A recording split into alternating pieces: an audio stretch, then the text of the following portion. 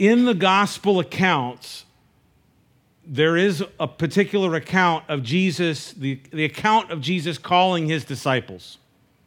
And on one particular occasion, Jesus comes up to a tax booth, and there's a man sitting on that booth. He's a tax collector, and he looks up to this man and he says, "Follow me." And that man's name was Levi. He says, "Levi, follow me." We know him better by his other name, Matthew, and he's the one who wrote the Gospel of Matthew. And so Jesus called Matthew to follow him. Now, tax collectors were despised. Despised. I don't know if you know any tax collectors, and I guess the IRS, if you speak of the IRS, everyone just kind of cringes, you know. Ooh, the IRS, you don't want a letter from the IRS. Tax collectors were despised, not only because they collected taxes, but because they were crooked and they were corrupt. And so they were kind of known for that corruption. When Levi decided to follow Jesus, right after that, in the Gospels, he threw a huge dinner party and invited everybody over, and it was just a big party. And he invited Jesus over, and because he wanted everybody to meet Jesus. And that's a good idea to, if you want to figure out a way that you can share your faith, invite people over for dinner and make sure you tell them what Jesus has done in your life. But that's what Levi decided to do. He wanted everyone to meet Jesus. And so Jesus goes out to the party. Now, there is a section of Scripture right after that where the Pharisees confront those that were following Jesus, and they said this. I'm going to read from Mark chapter 2, verse 16. I'll throw it up on the screen for you. It says, "They asked his disciples, 'Why does he eat with tax collectors and sinners?'" Good question, right? Why does he eat with tax collectors and sinners? I mean, I guess the way that they put it, you couldn't come up with any more, kind of derogatory way of, why does he eat with those people type of a thing. The reason is because Jesus is genuinely interested in having fellowship and communion and sharing a meal with everyone, with every single person. Whether you're a tax collector or a tax evader or a sinner or whatever you are, Jesus is interested in having a meal with you. He wants to know you. He wants to fellowship with you.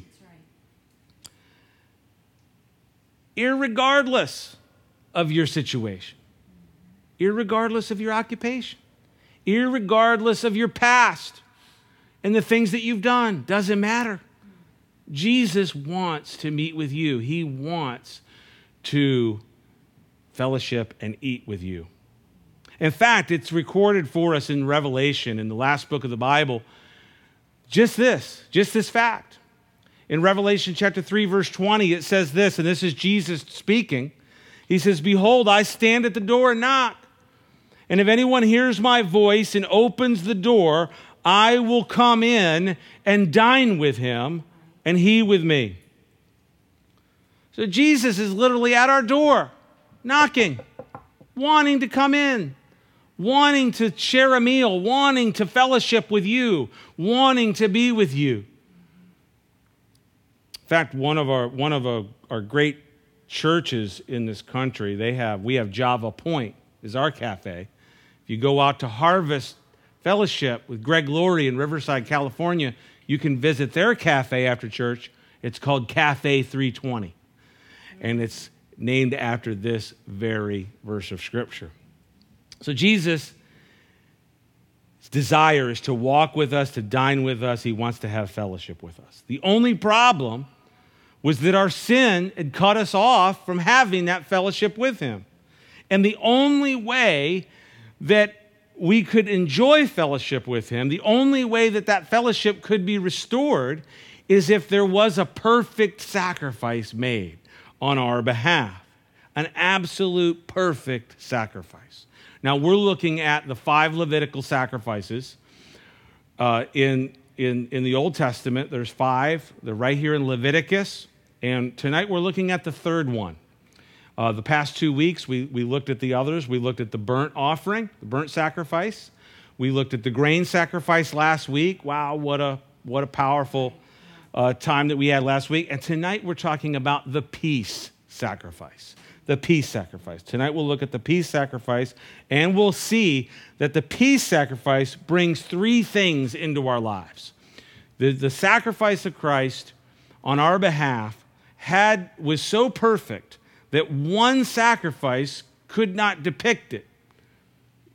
God had to lay out 5 different sacrifices in order to fully lay out and describe in detail the perfect, complete sacrifice that Jesus would be on our behalf.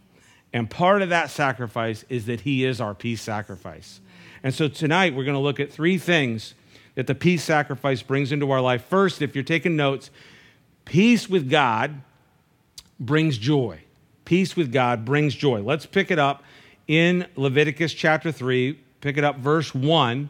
It says this: when his offering is a sacrifice of a peace offering, if he offers it of the herd, whether male or female, he shall offer it without blemish before the Lord, and he shall lay his hand on it, on its head of his offering, and kill it at the door of the tabernacle of meeting, and Aaron's sons, the priests, shall sprinkle the blood all around on the altar. And then he shall offer from the sacrifice of the peace offering an offering made by fire to the Lord. The fat that covers the entrails and all the fat that is on the entrails and the 2 kidneys and the fat that is on them by the flanks and the fatty lobe attached to the liver above the kidneys he shall remove, and Aaron's sons shall burn it on the altar upon the burnt sacrifice, which is on the wood that is on the fire, as an offering made by fire, a sweet aroma to the Lord. If his offering as a sacrifice of a peace offering to the Lord is of the flock, whether male or female, he shall offer it without blemish. And if he offers as a lamb his offering, then he shall offer it before the Lord, and he shall lay his hand on the head of the offering and kill it before the tabernacle of meeting, and Aaron's sons shall sprinkle its blood all around on the altar. And then he shall offer from the sacrifice of the peace offering, as an offering made by fire to the Lord, the fat and the whole fat tail which he shall remove close to the backbone, and the fat that covers the entrails, and the fat that is on the entrails, the 2 kidneys, and the fat that is on them by the flanks, and the fat lobe attached to the liver above the kidneys, and he shall remove it, and the priest shall burn them on the altar as food, an offering made by fire to the Lord. And if his offering is a goat, he shall bring it before the Lord, and he shall lay his hand on it, on its head, and kill it before the tabernacle of meeting, and the sons of Aaron shall sprinkle the blood all around on the altar, and then he shall offer from his offering as an offering made by fire to the Lord. That fat that covers the entrails and all the fat that is on the entrails, the 2 kidneys and the fat that is on them, and the flanks, and the fatty lobe attached to the liver above the kidneys he shall remove. And the priest shall burn them on the altar as food, an offering made by fire for a sweet aroma. All the fat is the Lord's. And this shall be a perpetual statute throughout your generations in all your dwellings. You shall eat neither fat nor blood. Peace with God brings joy. Amen? The purpose of the peace sacrifice, the peace offering, is to emphasize that when you come to worship God, you're going to have peace. When you come and you accept the perfect sacrifice of Christ upon your behalf, peace, you're going to have peace with God. The book of Romans, Paul spells out that we don't, like, without Christ, we don't have peace with God. In fact, there's an enmity there. There's a rub there. There's a friction. There's our carnal selves, ourselves just left to our own devices. We're kind of at enmity with God. But God doesn't want that. Remember, he stands at the door and knocks. He wants to come in. He wants to fellowship. He wants to have that meal. And so he came down and he was the perfect sacrifice. He was the burnt offering. He was the grain sacrifice. And he's the peace offering too. He's the peace sacrifice because he's made peace. And if you've accepted the sacrifice of Christ, if you've accepted Jesus as your Lord and your Savior, you have peace with God. You have peace with God. Peace has been made. There's no longer that enmity. There's no longer that separation. There's no longer that gap or chasm. You are with the Lord, and he is with you. Amen? And the peace of God that we have by virtue of that sacrifice brings joy into our lives. When we have peace with God, we have joy. We have joy in our lives. The peace offering was brought to share with the Lord. And in that sense, it was different than the other offerings. You brought this to literally have a meal with the Lord. There was a portion for the priest, there was a portion for the Lord, and there was a portion for you to share.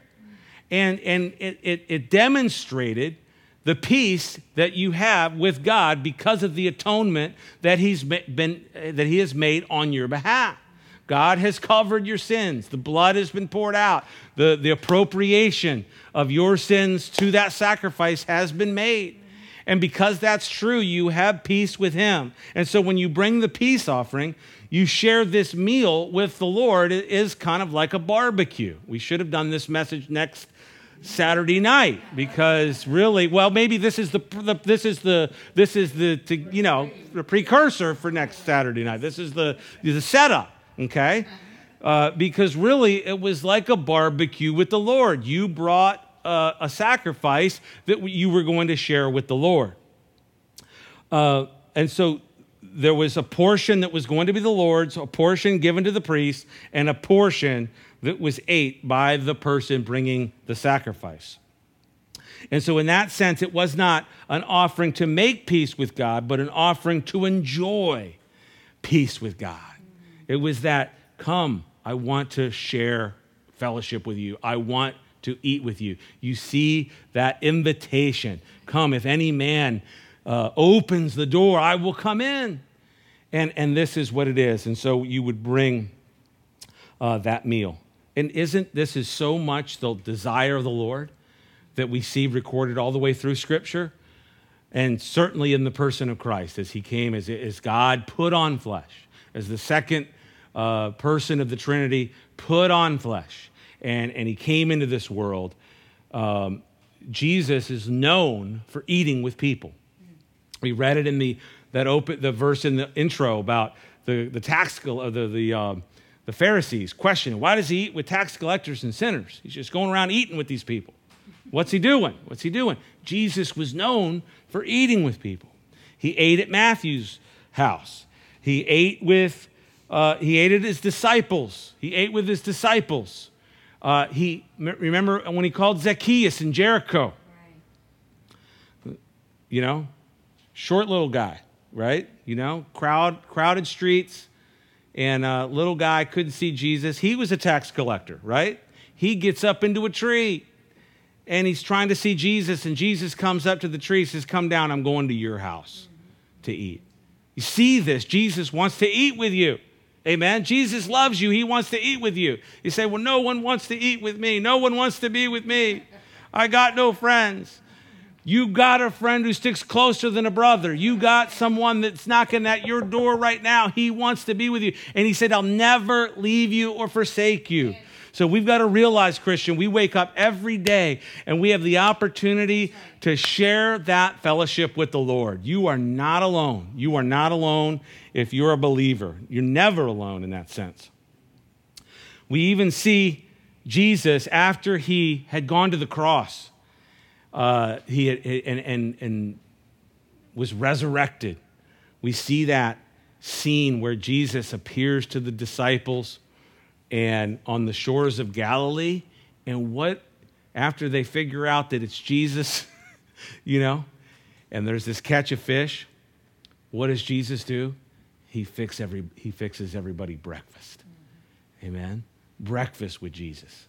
breakfast with Jesus, lunch with Jesus, dinner with Jesus, midnight snack with Jesus.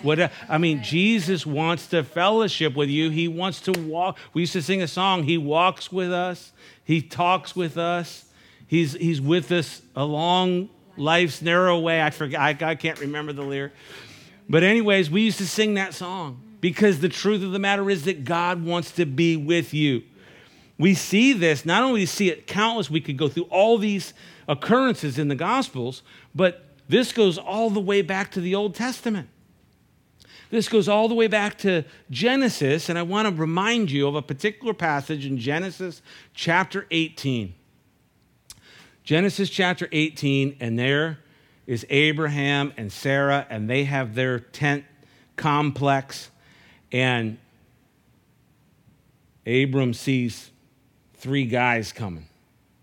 And he sees one, and he kind of says, oh my goodness. Oh goodness. Runs, gets Sarah. Hurry up. Get some food going. Get some of your specialty going. She goes out, cooks some meal, cooks some sacrifice, gets a goat going and all this. And what you have in Genesis 18, we don't have time to go through that chapter, but you have literally Jesus and 2 angels. This is what's called a Christophany in the Old Testament. It's a pre-incarnate sighting of Jesus in the Old Testament. You have Jesus with 2 angels that come and literally have a meal, and they sit under a tree there with Abram, and they just chew the fat. I guess, Jesus chewed the fat, and Abraham just sat and goes, oh, wow, this is interesting. Now you say, well, how do you know? How do you know that it was the Lord? Well, you read the whole chapter. The context tells you that it was the Lord, because they go into a discussion where Abraham pleads with the Lord for Sodom. You see, the Lord had come with the 2 angels. The 2 angels were on assignment to go and bring the destruction upon Sodom and bring the righteous out. And the only ones they ended up bringing out were Lot and his 2 daughters, and his wife didn't make it out. And that was it. And so you have the Lord eating with Abraham. And this is why in John chapter 8, when Jesus is explaining, well, look, Abraham rejoiced to see my day. And then that's why they look at him and say, what? You're nuts. You're crazy. You're not even 50 years old, and you've seen Jesus? You've seen Abraham? Yeah. We had a meal. He didn't say this in John 8, but he could have. Yeah, we had a meal under the Mamre tree. We shared, Sarah cooked up a mean goat, barbecue goat, and the whole thing. It was great. We talked about what was going to happen to Sodom. It was a whole discussion. You see, Jesus wants to be with us, and he wants to fellowship with us, and you don't know what God's going to share with you. You don't know what God's going to just drop into your heart and that still small voice as we continue to meet with him. Amen? So where there is peace, where we have peace and we celebrate the peace that we have with God, there should be this accompanied joy. If you have peace in Christ, there is joy. And eating and drinking and fellowship are signs of the peace that exists. So if you don't have joy in your life, I can only come to this conclusion. Either you're not saved, or you're not allowing the peace of God that passes understanding to rule in your heart, and that will overcome and overpower any situation.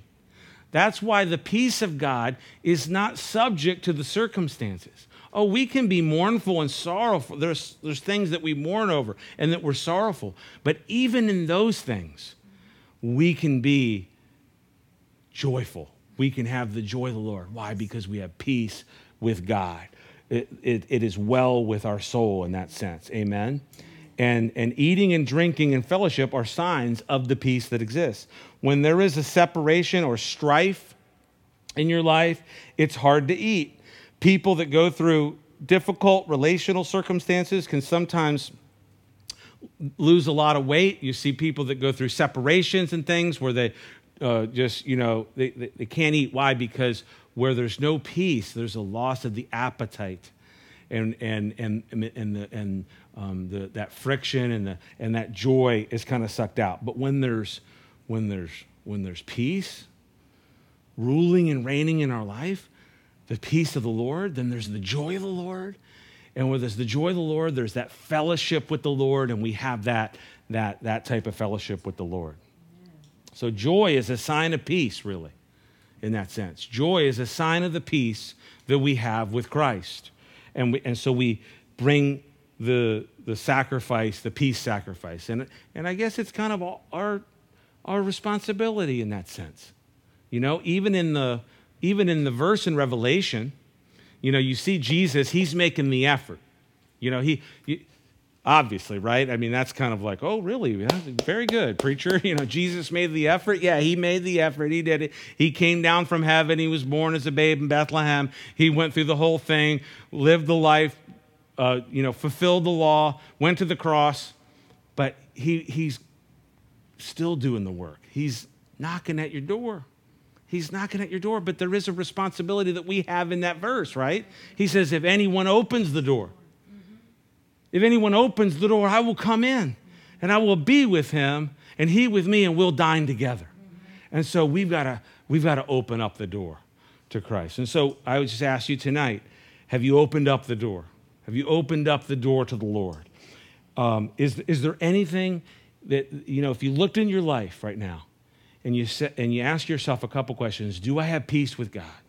Do I have joy? Do I have the joy of the Lord in my life? Do I have the joy that the Bible speaks of that passes all understanding? Literally, that surpasses understanding, that even in the face of horrific tragedy, that Christians can stand there and say, this is a tragedy, but the Lord is with me, and a peace that overcomes. Do you have that? Can you say tonight that is what would characterize your life? And if there's any reason why you wouldn't say that would characterize your life, I want to just ask you, what is it? What is it that is in the way of you experiencing that peace with God and that joy in the Holy Spirit? Because that's what the kingdom of God is all about. That is what it's all about. It's about peace and righteousness and joy in the Holy Spirit. Amen. And he wants you to have that. He wants you to have that. And, in that verse that I just quoted, I actually just quoted a verse from Romans. You didn't know it because I didn't tell you, but those of you who knew. The first part of that verse is the kingdom of God is not about eating and drinking, right? Because that's the residual, right? We don't get caught up in the eating and drinking. We get caught up with the fact that we have peace and joy in the Holy Spirit, and therefore we have this fellowship with God.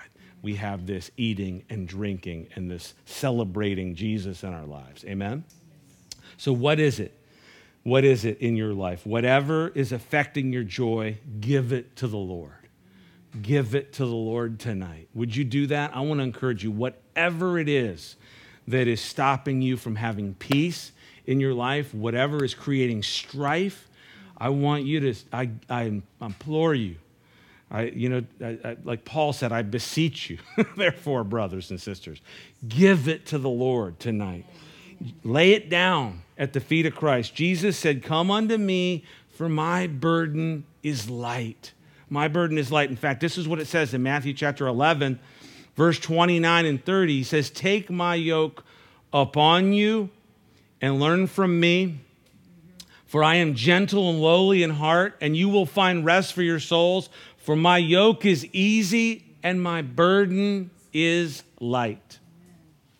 My yoke is easy, my burden is light. Now the question is, why is it light? Why is his burden light?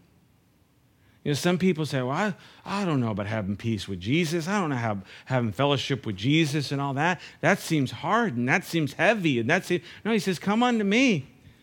My yoke is easy, my burden's light. Why? Why is it light? It's light because he's the one that's bearing the burden. He's the one that did the work. He's the ox of the sacrifice. He's the selection from the herd that's going to bear the burden, that is that beast of burden. He's the one that's going to carry you.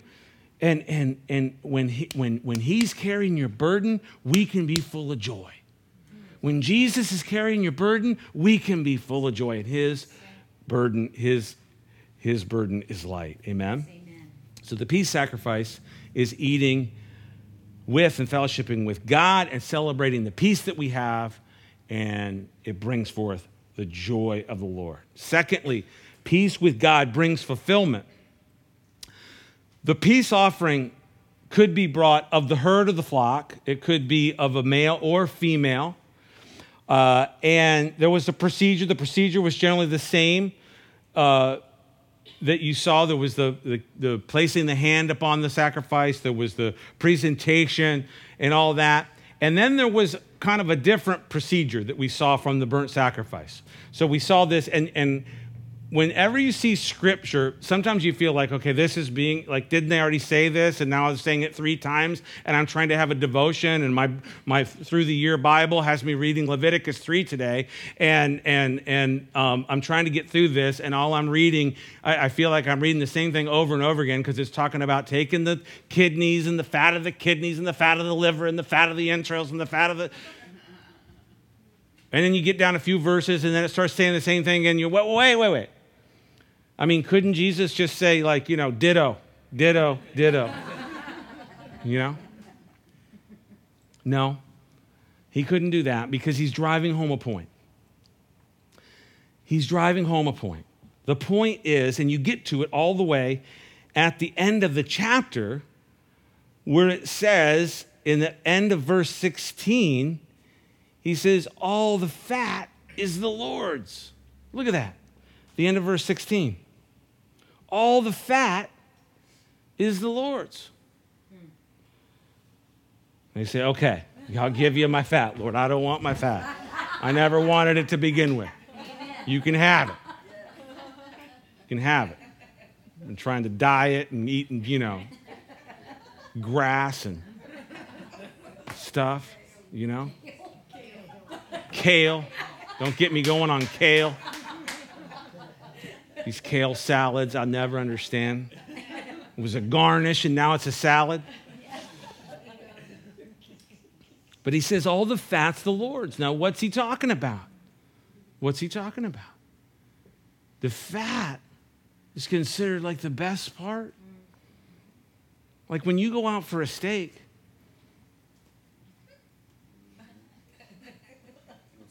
you want some marbling on that bad boy, right? You don't want this lean.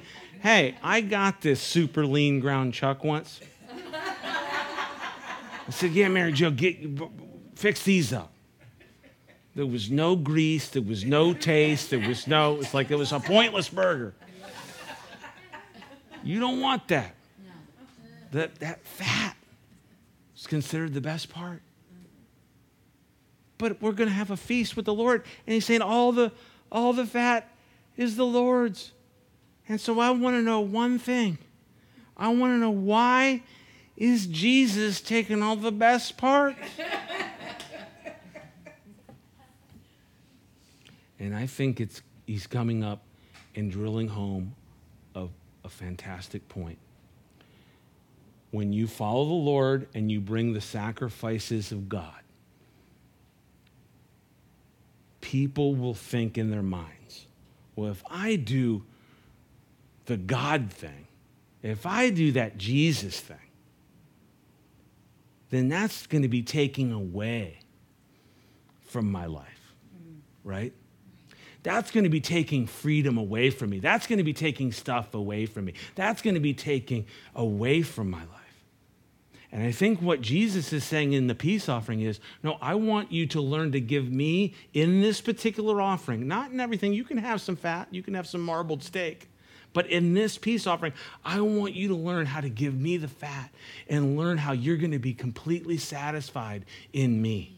And not realizing that although you might in the carnality of your mind think that obeying the Lord is taking away from your life, that when you obey the Lord and give him what he commands, that you are absolutely going to be 100% satisfied in your life and you are going to be fulfilled. It's not going to be taking away from your life, but it's going to be adding to your life. The fulfillment and the satisfaction of knowing the Lord and walking with the Lord. And that's it. And you go and you talk to people and they say, well, I don't do that Jesus thing and all that. Because they want to go and do, and they think that it's going to be taking away from their life. And literally nothing could be further from the truth. You come to realize that God is teaching us to obey him. And when we obey him, because you have to, to bring this, you have to literally, okay, make sure you get the fat of the kidney. Make sure you get the fat of the liver. Make sure you get that fat in the entrails. And get all that fat. Give it to Jesus. You're learning to obey the Lord. You're learning to walk in the Word. You're learning to obey the commands. And when we obey the commands and we have peace with Christ, we realize that God has been protecting us all along. This is what the world doesn't get about the boundaries that God puts on sexuality. This is fundamentally what the world does not understand about the boundaries that God puts on sexuality. No, I want to do, and I want to do, and this is what, and I'm made this way, and whatever. And God says, look, if you'll learn to obey me, you're going to be fulfilled. You're going to be fulfilled. And now we've got just full-blown confusion going on in our world. I would have never believed in a million years, and all of you sitting here probably would agree with me. Would you have ever thought we would be at a place in our country where you can't even really, it's literally up for grabs what a woman is, what a man is, what is it that defines a woman? If anybody can be a woman, then there's no such thing as a woman. We have to see this as an assault on the Word of God. This is an assault on what God's Word lays out. And no one is ever going to be satisfied with that. You can say, oh, well, I want to go and do, and I want to, into my mind, and I want to choose that. If everybody can be a woman, then no one's a woman. And that's why this craziness that's going on. You've got boys winning the track championships in female sports. This is pure insanity. Pure insanity. And God would step back into the picture. He would step back into the picture and he would say, if you want peace in your life, you want to come and have peace in your heart, peace with God, you want to have that, come and follow me. Come and follow me. Take my yoke upon you. I will bear the burden. My burden is light. And that's what God is doing. He's protecting. He's fulfilling. He's teaching us to obey. And he's wanting to just protect us. Amen? So the peace with God brings fulfillment and satisfaction in that sense. And then lastly tonight, peace with God brings communion. Peace with God brings communion. This is how we have communion with God. He asks us to eat the sacrifice. How we have communion with God, how we have relationship with God, He invites us to come. I stand at the door and knock. If anyone opens the door, I'll come in and eat. Okay, that's how He put it in the letter to the Laodiceans, right? In John chapter 6, he said it this way. He said, unless you eat my flesh and drink my blood, you have no part with me. You have no part with me. And so he invites us to come. Now, when Jesus said that in John chapter 6, you read that chapter. He confused them too. Because that's kind of okay, what do you mean, Lord? What do you mean? It's a hard saying. What are you talking about? Is he talking about some type of a cannibalism? Is he talking about some type of a weird eating your flesh, drinking your... No, it's feasting upon the sacrifice of Christ. It's feasting upon the person of Christ. Appropriating the sacrifice to your life. Amen? Yes. And this is how we have communion with God. And so we partake of communion. We did that last Saturday night, right? Mm-hmm. And we had the bread, and we had the cup. And Jesus taught us to eat. We call that communion. It's really like that Thanksgiving, that communion, that fellowship with Christ, right? And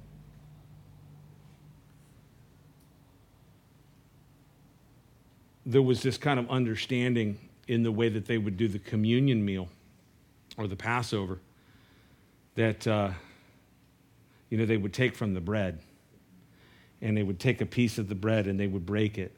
You see, when Jesus, in the upper room, when he took the bread, he broke it and he gave it, right? So he gave it to them from a loaf. And there was this kind of understanding that if you ate from the loaf and I ate from the loaf and you ate from the loaf and you ate from the loaf, that we were kind of all kind of in this spiritual way, we were all kind of together in that meal. And that's why the idea of companionship and breaking bread is such a big thing. The literal idea of companionship is to share bread. Compan is literally to share bread, to break bread.